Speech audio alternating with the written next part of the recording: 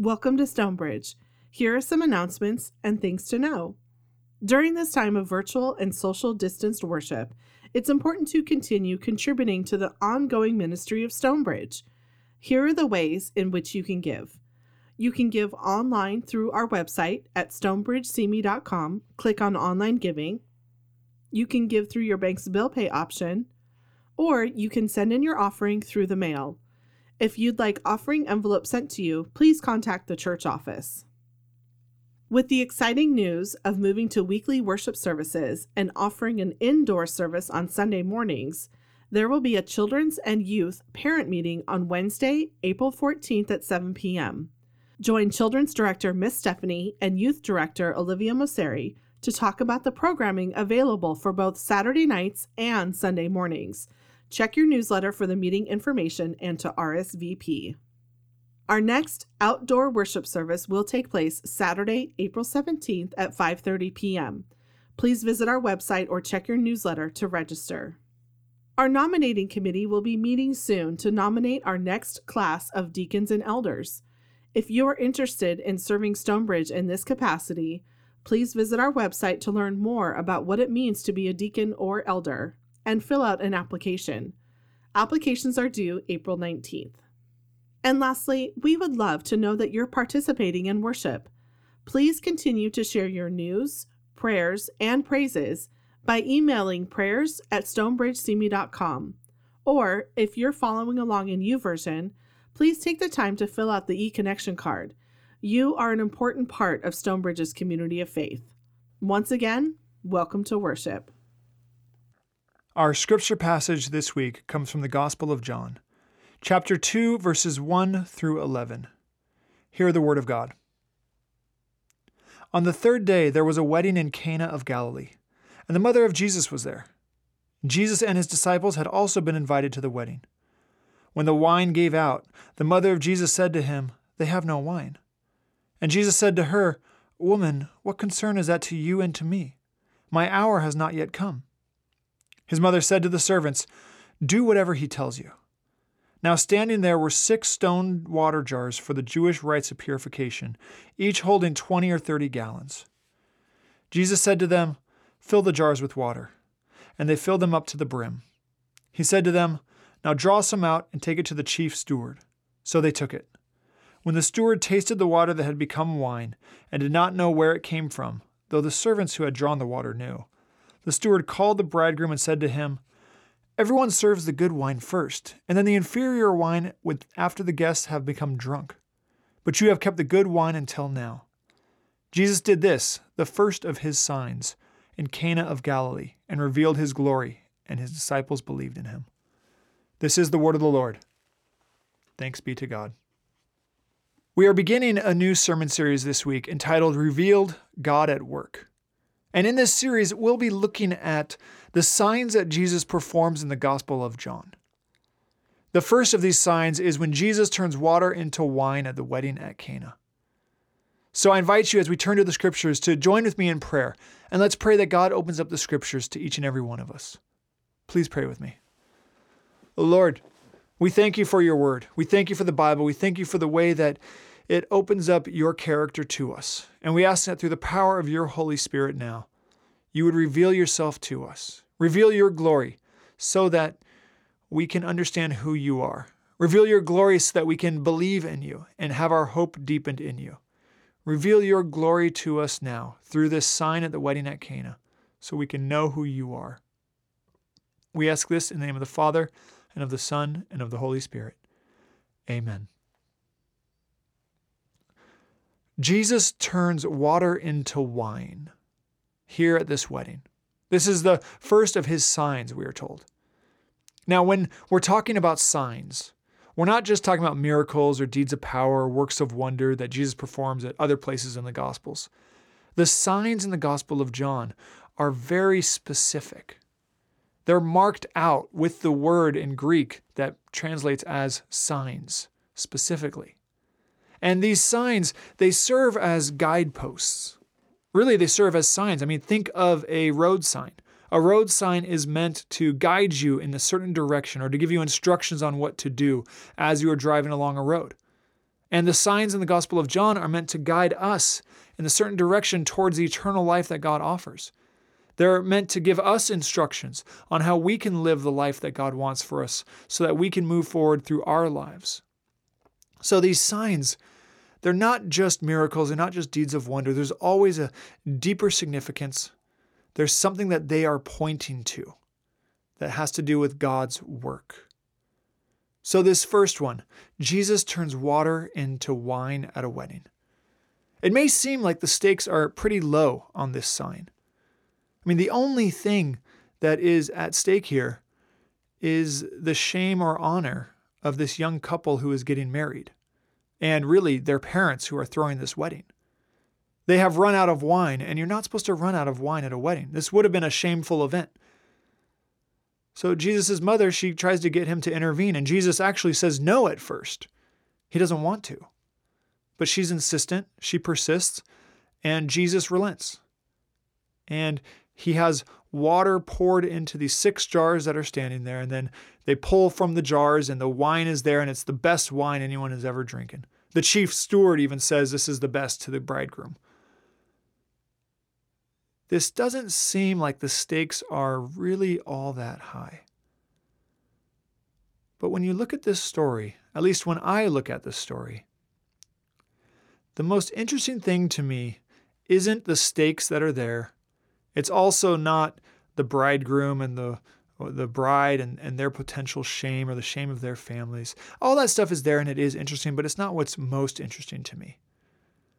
This story, it is a story of Jesus turning scarcity into abundance. And that's a theme in the Gospel of John. If you read John more and more, you'll see that Jesus regularly turns scarcity into abundance and that is a mark of God's kingdom. But what's most important to me is how Jesus does this and what he uses to do this. The most important thing to me in this story are those 6 stone jars that are standing there. These 6 stone jars, they're not just random jars that are just there. We're told that they're used for the purification rites, the cleansing rites of the Jewish people. And in Jesus' day, the Jewish people, they had all sorts of hand-washing rituals that these jars were supposed to have been used for. Before they ate food, it was important that they wash their hands, that they cleanse themselves. And it wasn't just a hygiene thing, but this was an act of worship. This goes back to the law of Moses and different interpretations of Moses' law. And the Jewish people, they were very precise, very exacting in these hand-washing rituals. And that's what these jars are supposed to be used for. But Jesus, he finds them empty because remember, Jesus has to tell the servants to fill them. So they're empty. They're not being used for what they're supposed to be used for. But Jesus takes them and he uses them for a completely different purpose, for a completely unexpected purpose. My son is 18 months old, and one of the things that I wasn't really ready for in raising a toddler was how every single object in our house seems to have multiple purposes that I could never have imagined. I mean, he takes all sorts of different things in the house and finds creative ways to have fun with them, to find joy in them. Now, one of my confessions to you all is when I'm at my house walking around or in the backyard or in the front yard, I usually wear Crocs. You may not know what Crocs are. You may also know what Crocs are. They're pretty popular at this point, but they're really ugly looking sandals. And I'll just be frank about that. They look ugly. They do not look stylish, especially when I wear my socks with my Crocs. But my son, one thing he likes to do is take my Crocs and put them on his hands. And he then runs around the house and he just starts hitting the walls and the Crocs are soft and there's no harm done. And he has a blast with the Crocs on his hands. They become a toy for him, even though they're meant for my feet. He uses them in a completely different way. In the same way, he likes to take my hat, which is a Dodgers hat, of course, go Dodgers, but he likes to take my hat and put it over his face so that he can't see anything, and then he starts to feel his way around a room. It's like a challenge, a game that he's playing. But what I've learned raising a toddler anything can be used for any sort of purpose. I think oftentimes that's actually how Jesus looks at our lives and the things in our lives, the relationships in our lives, the objects in our lives, the events in our lives. We think they're supposed to be used for one thing, but Jesus then takes them and transforms them and uses them in a completely different way. I mean, that's exactly what Jesus is doing here in the wedding at Cana. That's what Jesus is showing us about his own work here. He takes these Jewish purification jars, and though they're meant to be used for hand washing, he uses them as a way to create abundance, to turn scarcity into abundance. Jesus takes these jars and uses them in a way that nobody would have expected. And when I read the story of the wedding at Cana, it just makes me wonder, what else might Jesus use in our lives in ways that we would never expect to create abundance, to create hope, to create joy? What else might Jesus use in ways that we would never expected? Objects that we have probably walked past and not even noticed. Relationships that we've put on hold. What else might Jesus use to reveal his glory so that people can believe in him and have hope?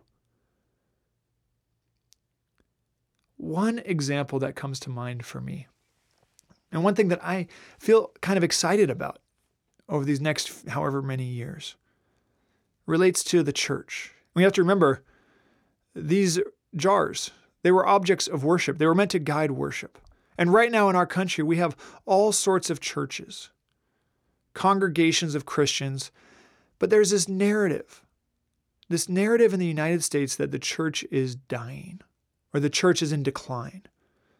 And that if churches don't change their practices right away, they're all going to be extinct and we're not going to have a church in this country anymore.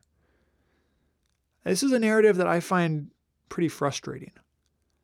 I'm frustrated by it, not because I buy into it, but I'm frustrated by it because most of the time when I see it being employed, when I see people pointing us to this narrative, not all the time, but most of the time, it's from people who have a specific idea of what the church is supposed to look like and are blaming people who disagree with them for why they think the church is declining.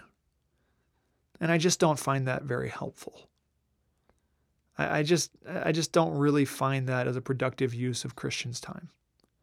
But the other reason that I don't really like this narrative is because I just don't think it's really true.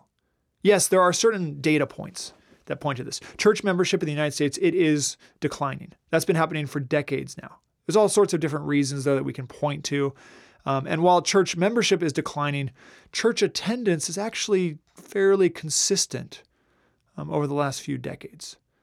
When you really look at actual church attendance and regular church attendance, it's actually fairly consistent. But where I really think this narrative starts to fall apart is when we step back from the United States.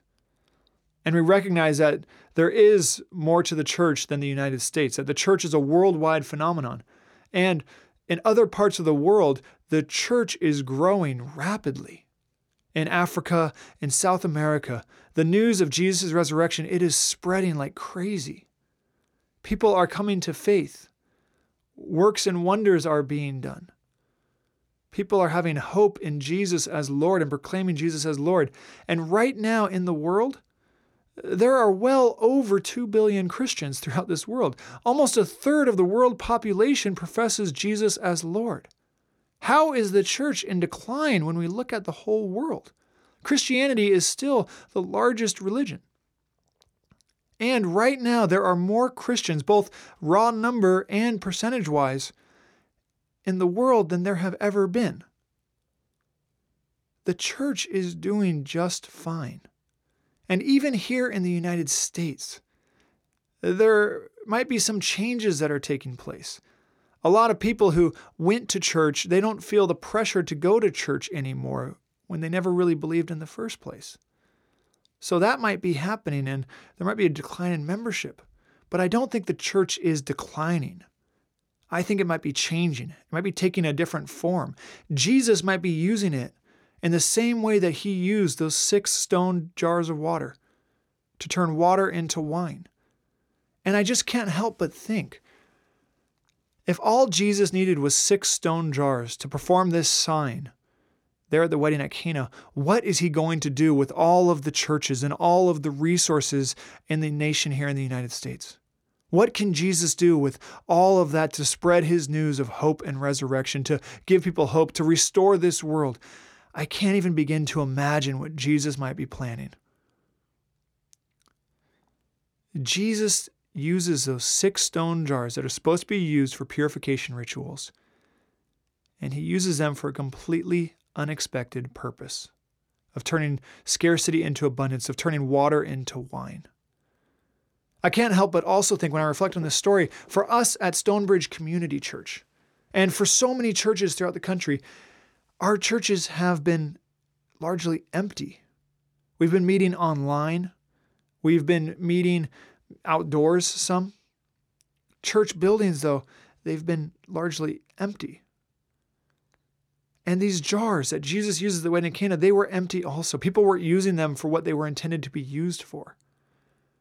And as we begin to gather again, as we begin to gather indoors for worship, how might Jesus change the way we use church? Might change the way we use the property that we have? How might Jesus change the way we use the resources that we have? What might Jesus be doing, not just at Stonebridge, but at so many different churches, to change and help the churches adapt so that more people can understand who Jesus is? Jesus takes those 6 stone jars and he turns water into wine from them and reveals his glory. Again, I just can't help but wonder, if all it took was 6 stone jars for that, what is Jesus going to do as all of these churches begin to meet again? How is all of this going to change? What will Jesus do to help reach new generations with the news of hope and resurrection? And what might Jesus be doing with us at Stonebridge as we start to meet again and gather, and as our church starts to fill up again in the same way that those 6 stone jars were filled with water that day at that wedding? It makes me pretty excited, actually, to be thinking about that. This story of the water being turned into wine, of the wedding at Cana, it is a story of scarcity being turned into abundance, but it's a story of Jesus using objects of worship in a completely different way in order to turn scarcity into abundance. And these are just a few examples, but the truth is that this is a reflection of God's work. And what else is there in your life that Jesus might be getting ready to use to turn scarcity into abundance? That Jesus might be getting ready to use to bless you in an overflowing way, in the same way that that wine was being drawn out from those jars? What is it that Jesus might use? What relationships have been put on hold? What routines, habits have been put on hold? What spaces have you not been able to go visit that Jesus is going to change and use in a new, dynamic way so that his glory is revealed and more people can understand who he is? This sign is meant to point us to the work of God that Jesus does. So may we have our eyes open to that work. And may we be ready for Jesus to use all sorts of different things in ways we would have never expected. In the name of the Father, Son, and Holy Spirit, amen.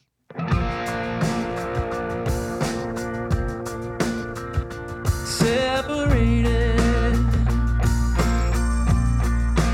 until the veil was torn, the moment that hope was born, and guilt was pardoned once and for all. Captivated, but no longer bound by chains, left at an empty grave, the sinner and the sacred resort.